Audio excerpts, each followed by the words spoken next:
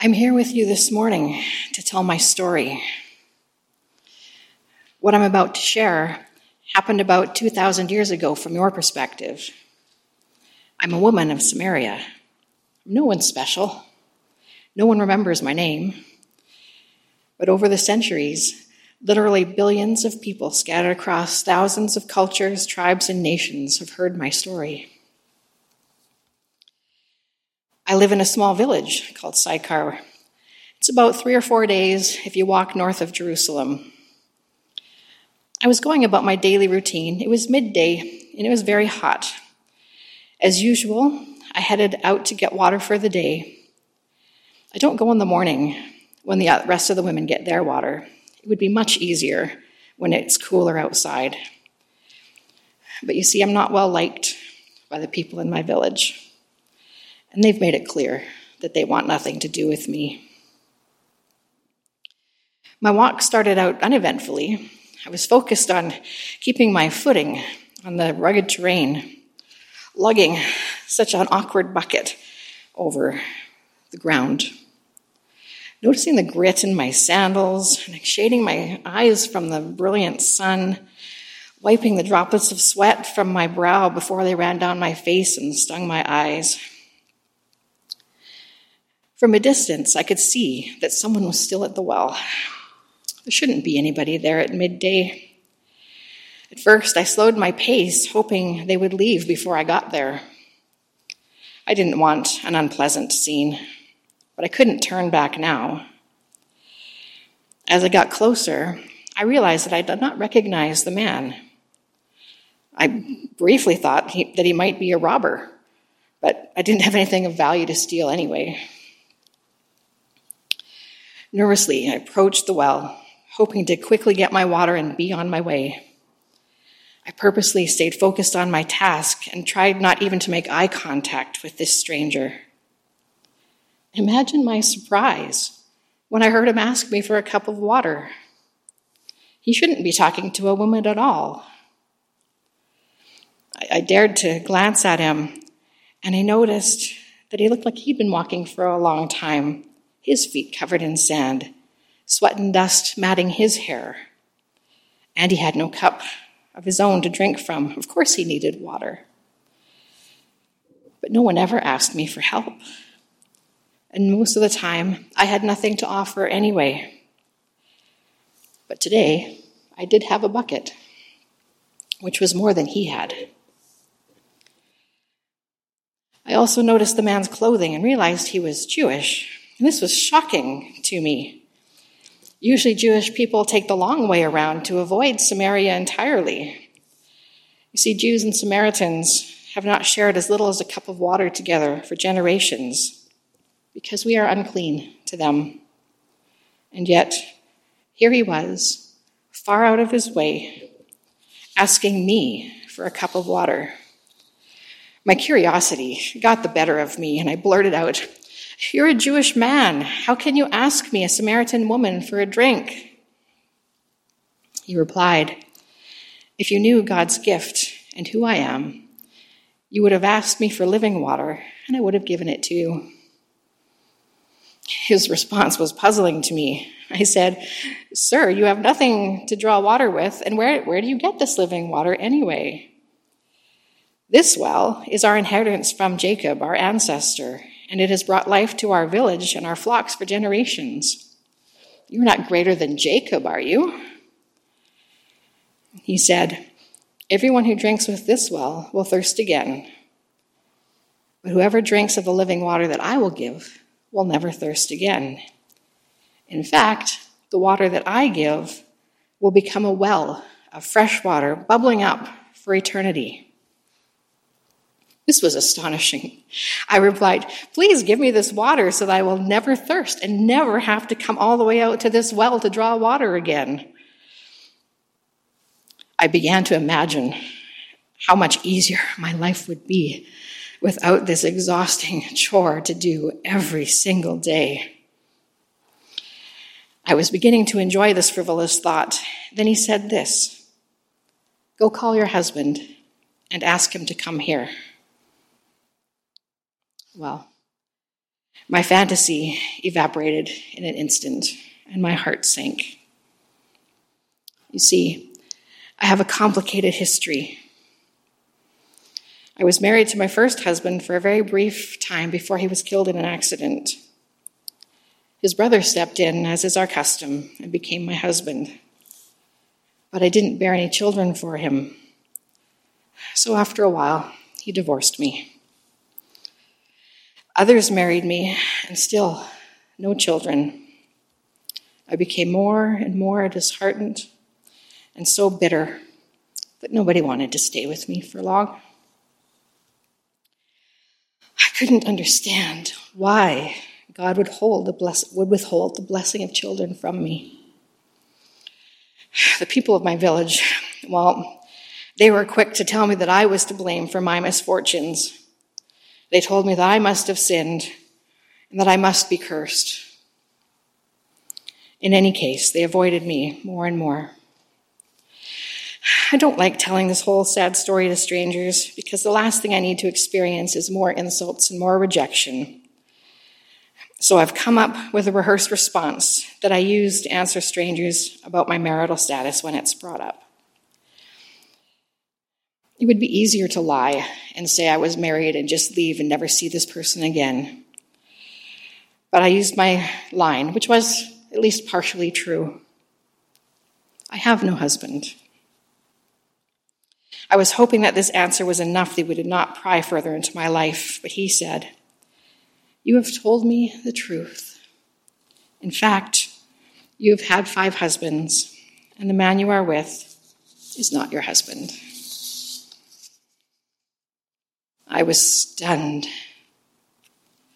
In one sentence, he had laid bare my deepest, darkest pain. I had never felt so vulnerable in my whole life. So many thoughts and feelings flashed within me, and somehow I just knew, that there was nothing he did not know about me. And somehow, and it still doesn't make sense to me, I felt peace. I heard the gentleness in his tone of voice, and I saw the compassion in his soft eyes. This stranger accepted me as I was, with all the complexity of my life, without judging me, without shaming me. Surely he must have been a prophet. Yes, that would explain why he knew so much about me. I had so many questions. I didn't know where to start. But if he indeed was a prophet, well, maybe he could settle the question that had divided Jews and Samaritans for so long. At the very least, it would be good to know what side he was on. I said, "Sir, I perceive that you are a prophet. Our fathers have worshipped on this mountain for generations, but you people insist that the only place to worship God is in Jerusalem. Which is correct?" I was expecting a simple answer: Mount Gerizim or Jerusalem, one or the other. And once again, his answer was unexpected. "Believe me, a time is coming when you will worship the Father neither here nor in Jerusalem." I have to admit, I was a little frustrated with his apparent willingness to simply answer my question. I thought to myself rather impatiently, "Well, where then?" As though he sensed my question, he elaborated, "A time is coming, and is even here now, when true worshipers will worship the Father in spirit and in truth.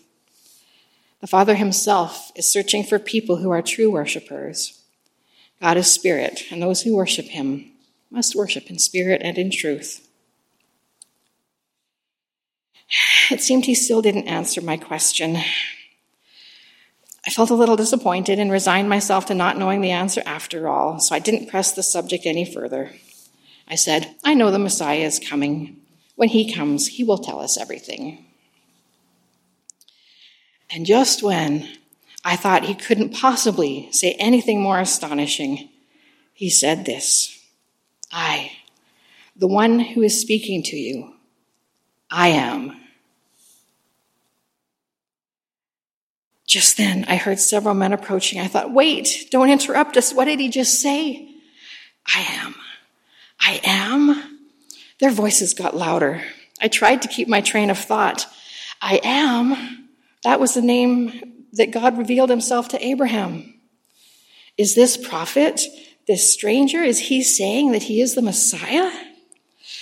Those loud men came closer to the well, and they weren't exactly discreet in their conversation. I knew they were talking about me, wondering why this man was alone with a woman, but they didn't say anything. I didn't know what to do next. I wanted to stay and talk with this stranger, but now there was a crowd of men, and I was just at my wit's end. So I left my bucket, and I ran back to the village as fast as I could. I ran, my thoughts raced. I am. Is this stranger saying he's the Messiah? I am. He knew everything about me. Of course he would if he's the Messiah. I am. My heart was beating faster and faster, partly because I was running, but also because the truth of who the stranger really was slowly awakening within me. This truth came bubbling up from deep within my soul, slowly at first, but by the time I reached the village, this truth was just gushing out of me. I ran up to villagers in the middle of the street. Come and see. I ran from person to person, shaking their shoulders. Come and see. Come and see the man who knows everything about me. I ran to anyone I could find. Come and see. This man couldn't be the Messiah, could he? I guess my enthusiasm was a little contagious, and my story caused quite a stir, because a bunch of the villagers followed me back out to the well to meet the stranger. And it wasn't until I tried to introduce the villagers to him that I realized I didn't even know his name. Jesus, he said. And the villagers invited Jesus to stay with us, and he as a disciple stayed for 2 days. Many believed what I had said about him, but even more believed when he told them who he really was himself. Since that day that I met Jesus, I have had time to reflect on all the things that he said to me. I'll share a couple of insights with you. I admit that I have to laugh at myself a little. I completely missed his living water metaphor. I thought he was speaking literally, and I was confused by what he was saying. But nonetheless, he did offer this living water to me. And even though I was being a bit facetious and only thinking about how that would make my life easier, I did ask for it. And Jesus was faithful, and he fulfilled that promise to me. I've reflected on Jesus' way of being in the world. Here was a man who was completely at ease with being a woman, a Jew who was completely at ease being alone with a Samaritan, and a respected teacher being at ease and alone with a disreputable woman. The usual societal divisions that I experienced every day of my life were not barriers for him. He met me in the place of our common humanity. We were both tired, disheveled, hot, and thirsty from walking in the midday sun, and we both needed a drink. He met me in a moment of his own vulnerability, because I had the only bucket with which to draw water. But Jesus transcended gender and cultural barriers and asked an outsider for help. And in light of this theme of Jesus sharing our humanity, his answer to my question about worship makes much more sense. My question was far too simple. Mount Gerizim or Jerusalem. I had assumed a simple polarity. One group is right, the other group is wrong.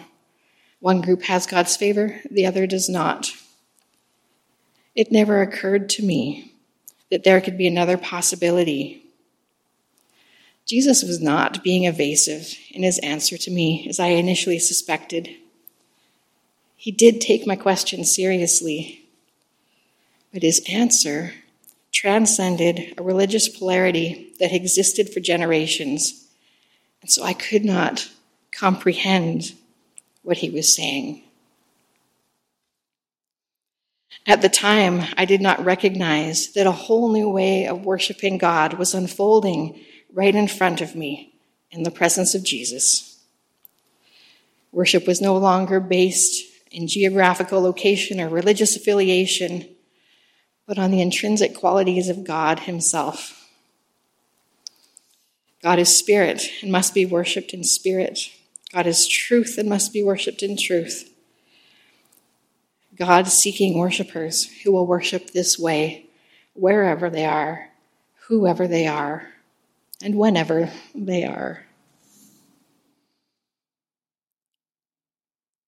As you've listened to my story today, what was Jesus' living water stirring up inside of you? Are there barriers in your world that make you feel like an outsider? Be encouraged. These are meaningless to Jesus. Perhaps one day we will learn to accept one another as easily as Jesus accepts each of us. Have you been trying to resolve polarities that exist in your world? Perhaps Jesus has an answer that transcends your usual way of thinking. I encourage you to follow these conversations where Jesus is leading you. And even if you don't understand them right now, in time, who knows what unexpected and astonishing things Jesus will reveal to you.